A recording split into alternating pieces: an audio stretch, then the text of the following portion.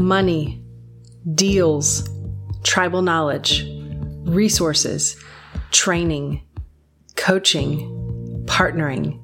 We are Texas's largest real estate investor association at texasstarterkit.com. My name is Shanoa Grove. Welcome to the show.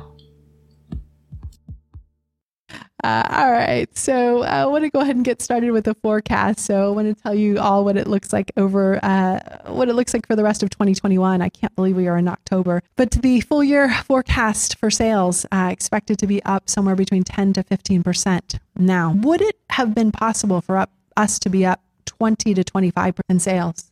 What's our limiting factor? You said it earlier. Inventory is our limiting factor. It would be up because people are moving here all the time. This is the motherland, right? Luckily, I was almost born here, so I know that. 2021 year-over-year sales expected to be up as much as 5% in some of the markets throughout Texas. This is like my buy and holders. Like Garrett has the biggest SHIT eating grin. That his grin outbeats every single one of you, right? Because he's been buying and holding. So he's been able to experience these values going up, right? So why are we seeing values go up? Again, whenever I just point to you, you just say, no, don't say supply and demand. Inventory. Yeah. Supply. Okay, good. Yeah. You just leave off the demand part, but we have that too. Yes, we have that too. So let's talk about some of the reasons why our inventory is so low. I put a list together of about 13 different reasons. This is not just one thing. It's about 13 different reasons why our supply or our inventory. So now you have me doing it. Thank you. Why our inventory is so low, and I'll read through them quite quickly. So, uncertainty about what's coming. Did any of you guys in March of 2020 or May of 2020 say like, "Hey, the world's turning upside down. Why don't we put our house on the market?" No. Why? Because you're afraid that you might lose your job. You might not have a place, right? And are the buyers that are coming into my home, are they in good health? Am I going to have to hand sanitize the entire house every time each one leaves? Like, what's my responsibility? Do I have someone who's immune compromised who's living in my household with me? Everyone's on Zoom now, right? So does that stream of buyers interrupt your day? We used to, when we put houses on the market, well, I'll just go down to the local Starbucks. Now the Starbucks has removed all of the what? Inventory of chairs. We moved them all into this room. But they don't want you to sit there anymore, right? So where do you even go when you put your house on the market and you have a showing? And of course, kiddos meetings as well. And those low interest rates, not just motivating buyers to get in the market, but also motivating sellers to do what? Refinance their properties. And I don't know about you guys, but this last 19 months, more than ever, I have felt my sanction. How many of you guys are homeowners? Higher. Keep your hands up, or only lower your hands. Keep your hands up. It's okay. I won't torture you that long. Lower your hands if you did not do some type of a home improvement project in the last 19 months. Yeah, just about everybody. You? Really? You did not. He's like, no, I'm not going to. He bought a new home. Okay. Trick question, trick answer. All right. I'll take that. So a lot of owners are refinancing, right? And making their home their sanctuary because they know they're going to be there for a while. The last market cycle, did that change how builders develop? They were no longer building speculatively. We build it, they will come. Now they're building only on spec. I think on average, and Brian, you said you're a home builder, before you even start the home, you have to have at least 10 offers on it in the drawer before you'll even put out the forms. Right? Yeah, exactly. So that's how builders are building right now. They're not building it in advance.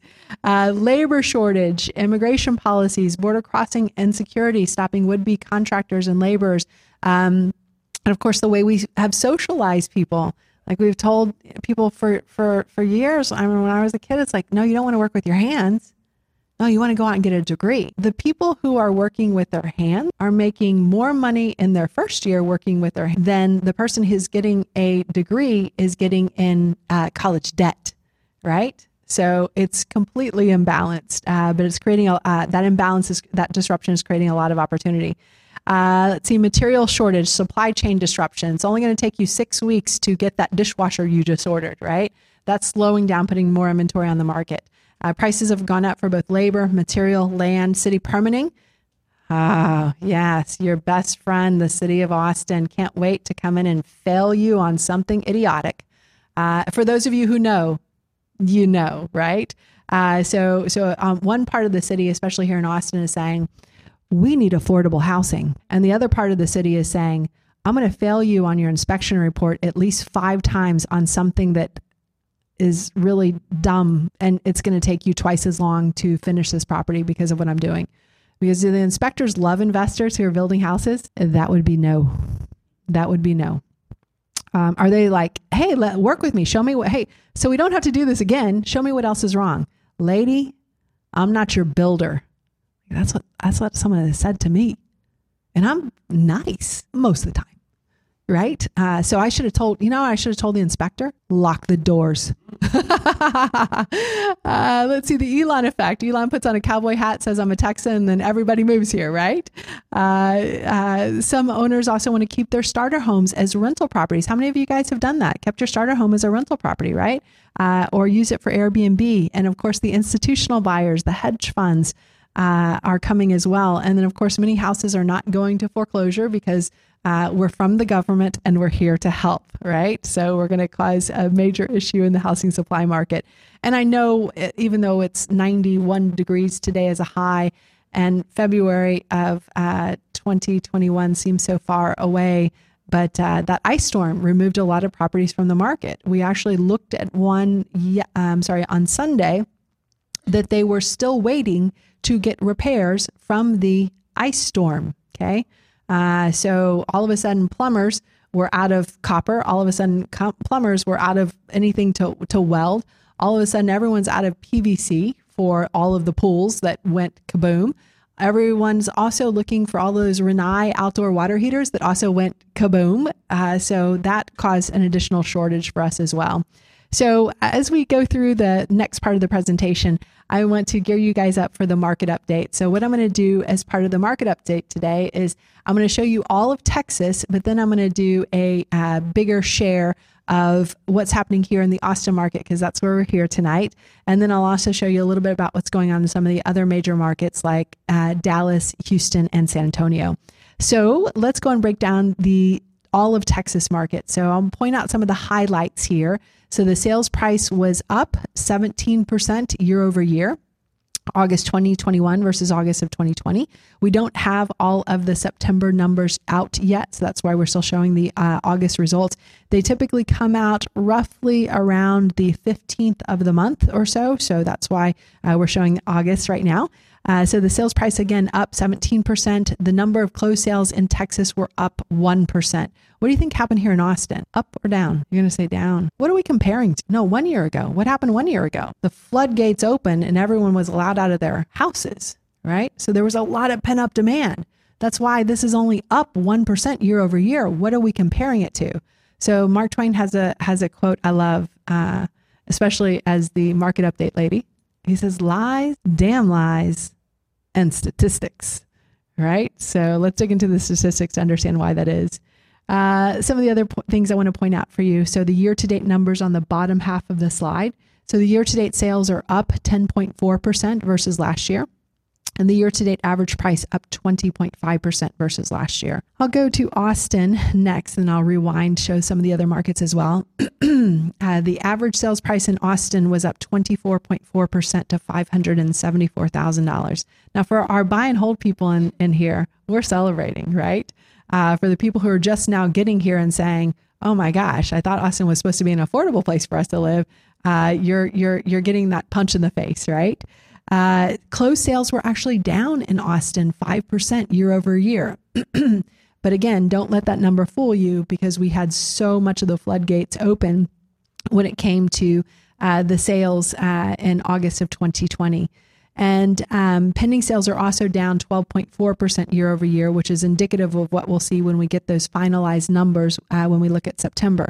But again, it's nothing to fret about, because we have to have that perspective of what we're comparing it to. The other thing we're seeing right now is a 1 month supply of inventory. I'm kind of excited that there is a number to the left of the decimal place now, because throughout much of the first part of 2021, it was 0.6 months of inventory, right? So we didn't even have, in some cases, 2 weeks of inventory overall throughout the city. Year-to-date sales, full year as what we've seen to date through August, up 8% versus year-to-date, and the average price up 33.5% year-to-date. So I'll go ahead and share with you Houston. So Houston did have an up month, both in terms of average price as well as the number of closed sales. Average price in Houston was up 14% to $380,000, and closed sales were up 8.5%. Year-to-date sales up 17.4%. And year-to-date average price up 18%. And San Antonio, who also had an up market in both sales as well as sales price, saw the average price increase to 19%, saw the closed sales up 2% year-to-date, and San Antonio sales up 9% versus last year, year-to-date average up 17% versus last year. And then we'll do the Dallas and Fort Worth market. So the sales were down in Dallas, 5%. But again, remember what we were looking at the same time last year. Dallas had even more sales. So that's why Dallas is down a little bit more. But the average price was up 19% to $418,000. Year-to-date sales are flat in Dallas, partially because hardly any inventory, partially, again, because 2020 was such a blowout year for Dallas specifically. But the year-to-date price in Dallas is up 22% versus last year. And then I know I explained it a few moments ago, but this is just a slide that goes into a little bit further detail about understanding why the home sales that were on a multi-month positive run hit a little snag in July, and why some of the cities, Dallas and Austin specifically, are still in that snag because it was such a blowout month with all of us being allowed to come out of our homes, and it hit Austin and Dallas a little bit more severely on both the run up as well as what it currently is right now. And again, remember those year-to-date numbers are still up 10% versus the same time last year. So, and we're forecasting those to continue to be up in spite of the very lack of inventory. We're seeing sales be able to punch through those lines anyway. And guys, for those of you all who are both here with us in person, as well as those of you guys who are here with us online, we want to do something a little different as part of our real estate investor training. So the way that we used to conduct training as part of the Real Estate Investor Association is that we would just tell you guys, hey, keep coming back to the meetings and you'll get more knowledge. You'll get more knowledge. And roughly what that looks like is after about 3 years, you'll know everything about what the market was 3 years ago, and you're going to have to start your learning all over again. So we realized throughout this last 19 months that was maybe a little bit inefficient. So instead of inviting you guys to come back to meeting after meeting after meeting to get educated on how to become a real estate investor at the speed of super slow, what we're doing instead, a 3-day class to compress all in a course that will allow you to get going in your real estate business literally the Monday after go through the course. So what will we talk about in this training? We're going to talk about the 12 investing strategies that we have used, again, to not just survive, but also to thrive in all of these different markets that we've experienced since 2003.